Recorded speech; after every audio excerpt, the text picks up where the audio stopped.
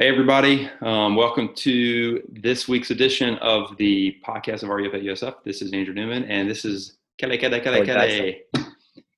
who is the campus minister at Florida State University up in Thomasville. Tallahassee. He's in Thomasville. I am in Thomasville this week. I'm at my home church next to my brother's office because he is the pastor of the church he grew up in. Crazy. Great. Z. And the reason time away from Tallahassee. Yeah, but the more important reason why Kelly's up in Thomasville is because when UGA loses to Alabama this weekend, he wants to be around his family. He wants to be comforted and loved.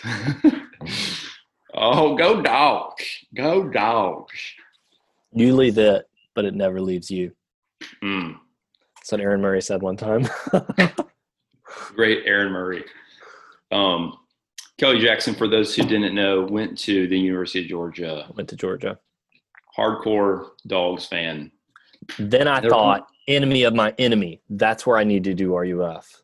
Florida State, perfect choice. Florida State. And now they're bad at football, so it doesn't really matter. They're good at so many other things, like basketball.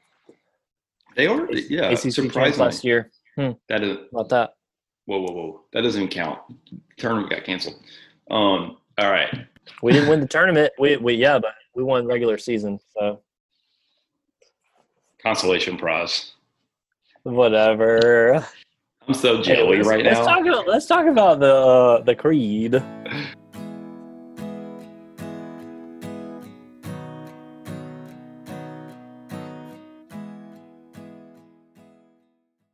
So we're gonna bite off a little bit bigger chunk than usual today. We are. The part where, and I think I'm really hungry. Take a big old bite from ourselves. But the part of the creed too. Well, Kelly, I don't know if I told you this. One of the reasons I want to do more than we have, because the creed ends with like these quick statements on pretty big things, like I believe in the Holy Spirit. I believe in one holy Catholic Church. I believe in the resurrection of the dead. And I was hoping to kind of tackle those things individually. So this is one reason we're taking a bigger chunk. But anyways, The chunk for this week is, I believe he, that is Jesus, ascended into heaven and sits at the right hand of God the Father Almighty, from whence, which means that's the place where he'll come from. Where he shall come to judge the living and the dead. And so what we're going to do is said quick and the dead if you grew up. Kind of older translation. Yeah. You're saying it came to judge the quick and the dead. Mm-hmm. Yeah. So we're going to go through these, and we're going to go through the statement in three ways. So the first is we're going to look briefly at his ascension, which is, I don't think is something, besides maybe people in their minds saying it's true, it's something we don't really discuss that much. Yeah. And all three of these things have to do somewhat with his ascension, but we're going to start primarily just about the ascension at first. Then we'll talk about how he sits at the right hand of God the Father and what that means.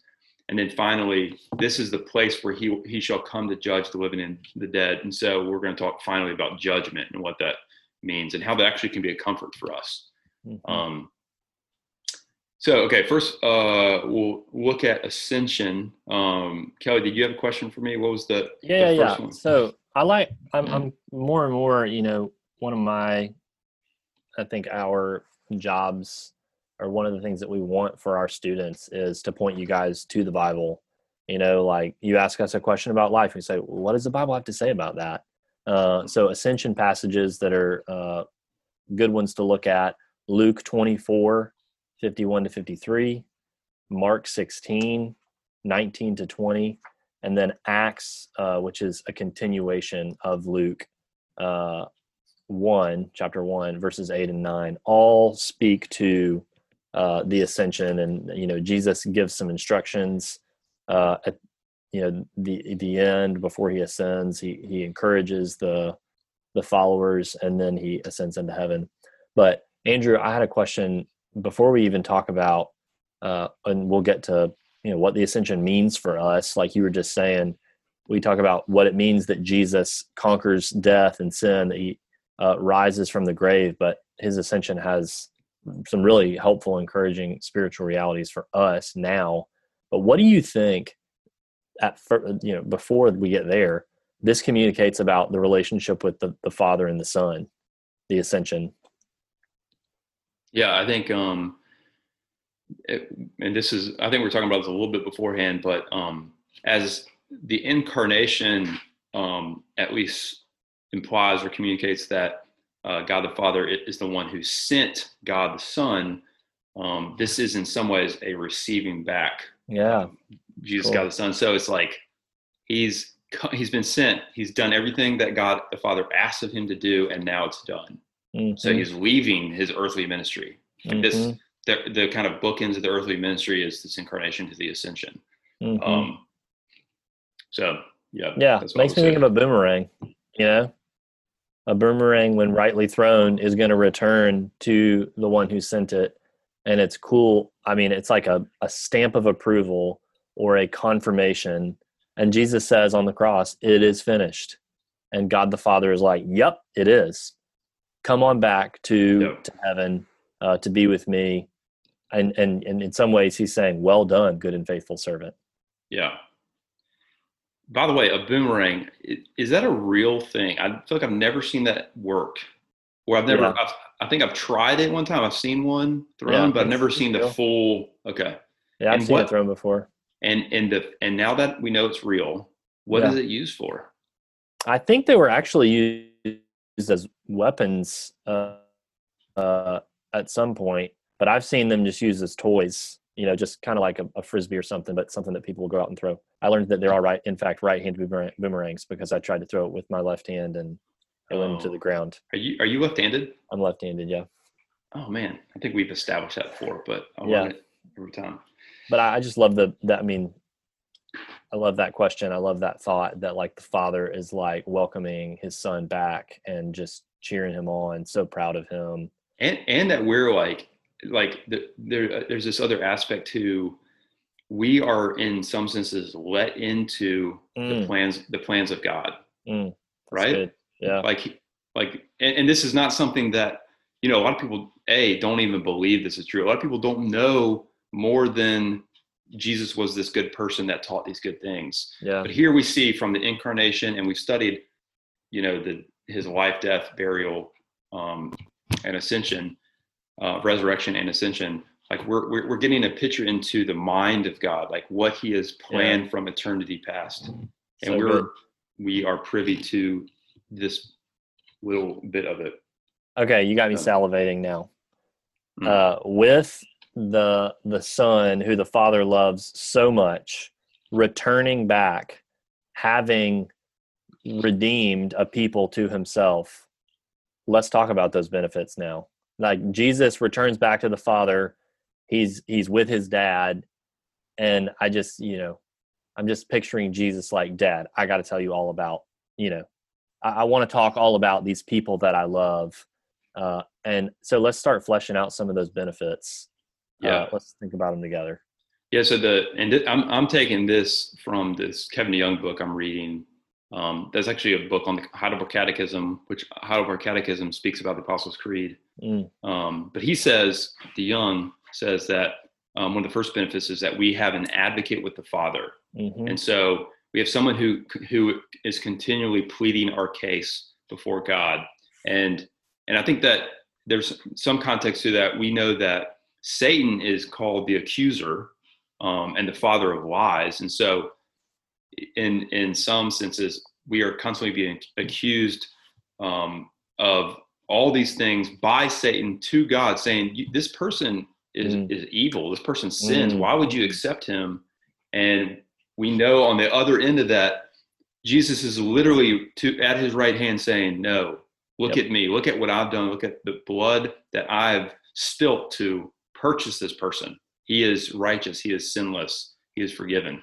And so, and it's because I struggle with that. Like, what does it mean that he advocates for us, that he is interceding for us? But I think it's helpful knowing that we have an enemy who's looking to accuse us constantly. So we have someone on our behalf advocating for us against the accuser. Yeah, that's cool. And that reminds me, like, just a little bonus for y'all, a little gratis.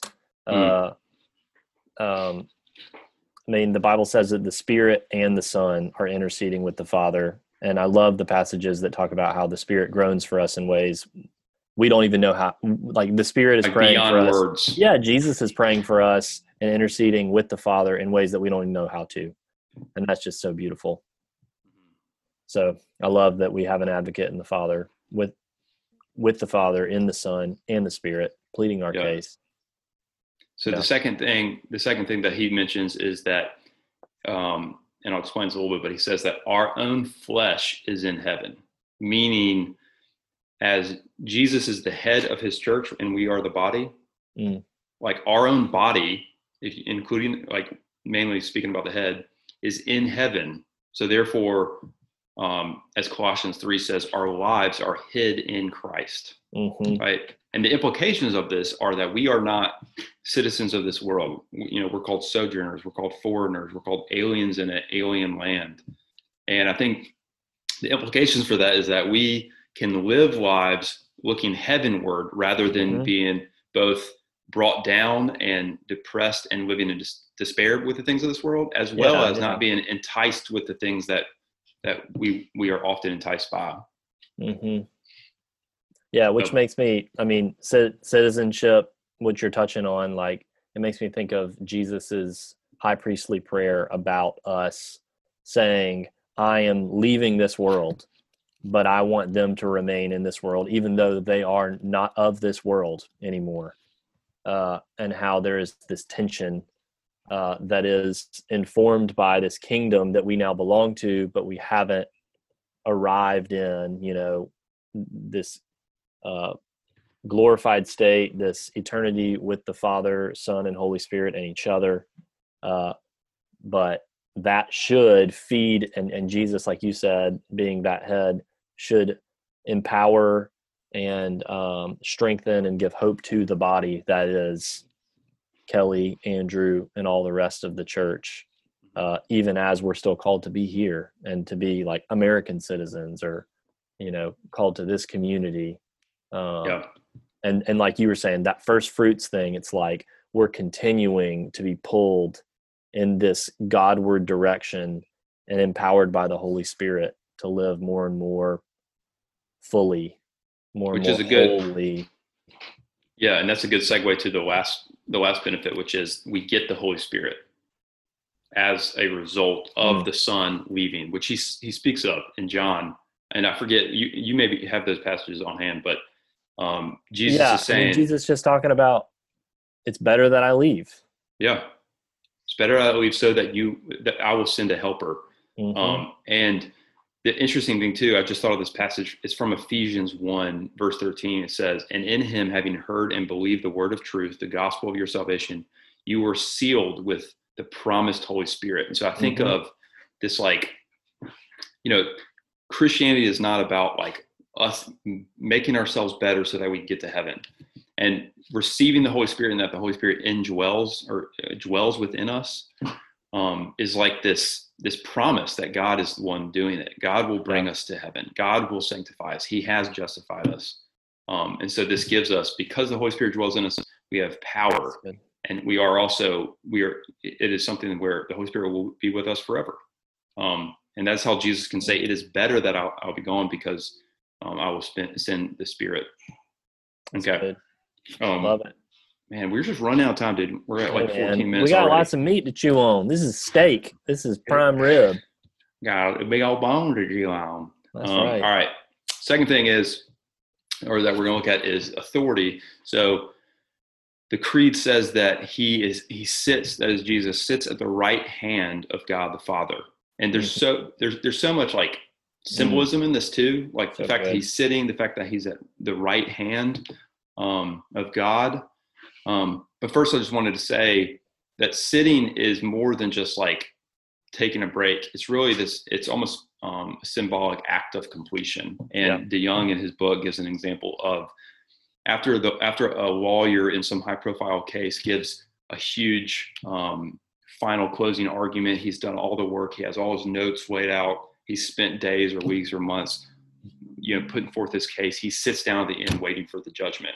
And this, in some senses, is what Jesus has done. He's done all his work, as we've talked about. The Ascension kind of being the last book, or the final book into this earthly ministry. Yeah. And so now he can sit down because it's been completed.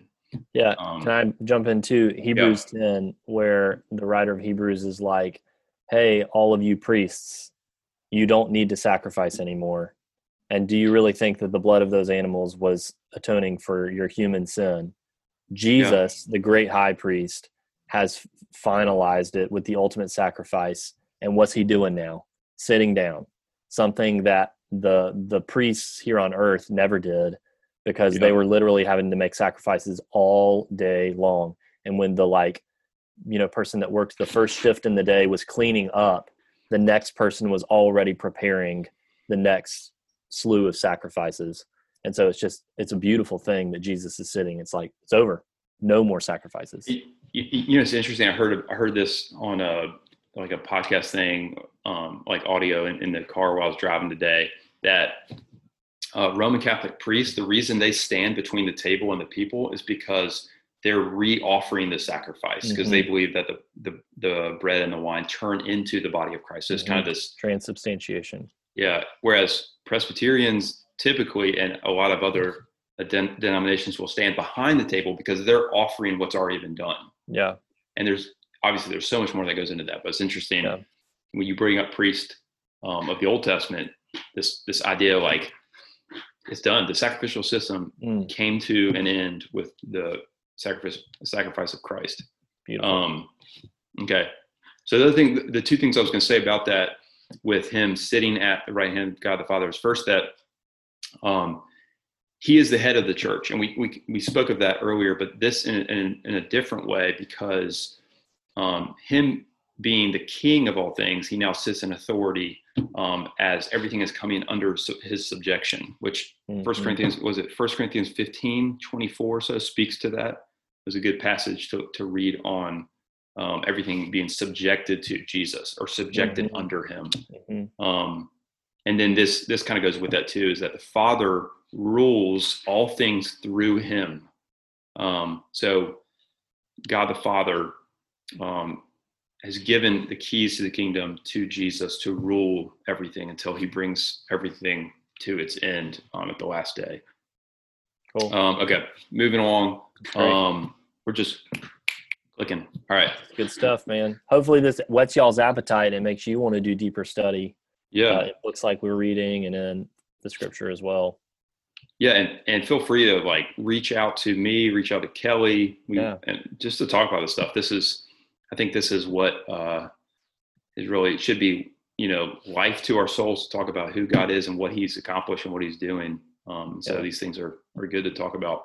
The last thing was, this is that Jesus sitting at the right hand of God the Father is where he will come, or shall come, to judge the living and the dead, the quick and the dead. I remember that was in the church I grew up in too. Oh, cool.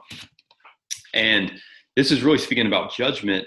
And it's interesting, Kelly and I were talking about this earlier, but you may have heard that, God is going to judge the world, which is true. But we don't often hear that Jesus is going to be the one judging, that we will have to stand before Jesus. And maybe sometimes that's because we have kind of a faulty view of who Jesus is, and that we think he's kind of, Jesus is my homeboy, or Jesus is this cool guy that loves me and is kind to me. And he is loving, he is kind, but he's also holy. And the God the Father has given him the responsibility to judge the world, both those who have died, which it says, and those who are living at his second coming. And really, I want to harp on more how this is an encouragement for us and a comfort for us. Because if you are a Christian, you have a personal relationship with God through Jesus Christ. And so knowing him and knowing that he will be the one to judge you, it should be a comfort, because he will not he's not going to say, well, Andrew, well, Kelly, sorry, you didn't do that good, and we're going to have to. It's not the angry, disappointing parent. He sees you as God the Father sees you, perfect, because of what he has accomplished. So he has pleaded your case as he sits at the right hand of God the Father. That's right. Saying that you are justified. So there's no fear in judgment if you are in Christ. Kelly, do you have any other thoughts on how is that like, what are the implications of that Jesus is the one who would judge the living and the dead? Yeah, Is that I'm important? thinking of like, we oftentimes will say something about somebody riding in on a white horse. You got the scene in, I want to say Helm's Deep, where Gandalf shows up and saves the day. You've got similar scenes in Harry Potter where Dumbledore shows up and saves the day. And Revelation is a scene where Jesus shows up on a white horse. It says Revelation 19, his eyes are like a flame of fire, on his head are many diadems, and he has a name written that no one knows but himself. He's clothed in a robe dipped in blood. The name by which he is called is the Word of God. And like, I mean, Jesus shows up on a white horse, and it's like, and it says a sword, from his mouth comes a sharp sword with which to strike down the nations. He will rule them with a rod of iron. Like, Jesus shows up with so much power in this prophecy. And it's like, oh, snap. Like, he is coming to save the day. This same carpenter who said, follow me into this kingdom. And like you just said, he's been talking to his Father, interceding for us. And I think when you and I, if he were to return today, we would probably start laughing like in a giddy way, just like, I can't believe he's back. The scene from Lord of the Rings, the scene from Harry Potter, it's real. Jesus is here, and like, I'm with him. Yeah. It's just beautiful. And it should be, and that's where I think like, I've heard, I didn't necessarily grow up in a church like this, but the second coming of Christ, the return of Christ, was meant to be a scary thing where you're like, oh my gosh, he may come any moment, kind of hand wringing. So be on top of things, make sure. And I think there is an aspect of that if you're not in Christ, because it's you will not be laughing heartily when he comes, but rather cowering in terror and fear. But if you're a Christian, it's like, that is what you want. We want for Jesus to come back. We want him to come quickly, right? That's a prayer in Scripture, that he would return quickly. Like, we are wanting him to come back to return all things, or rather to renew all things. And so, I think that's a great example of like, it is something to be excited about, not something to fear, unless you are out of Christ. Yeah. And I mean, we talked about, like God being just in a Bible study this week, and just how we long for justice in our world. Like, we want judges to be just. And you look at Jesus's life, and you look at all the Scripture that talks about God the Father, and it's like, man, he's the only just one. I want him to be the one to judge. And as Scripture teaches, in Jesus, his words, his ministry, like, I want to be in him. I want to be with him. And I don't know, that brings me rest, just knowing that like, he is the judge and I don't have to be.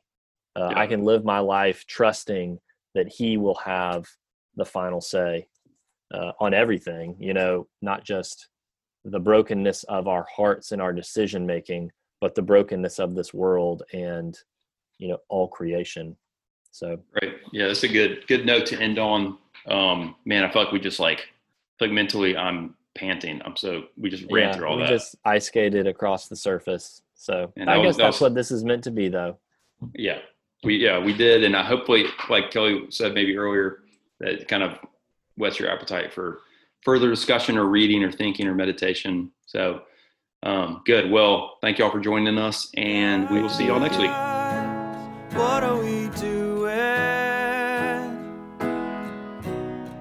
We can't live this way forever. We gotta make ourselves some money, or be thrown out with the bathwater.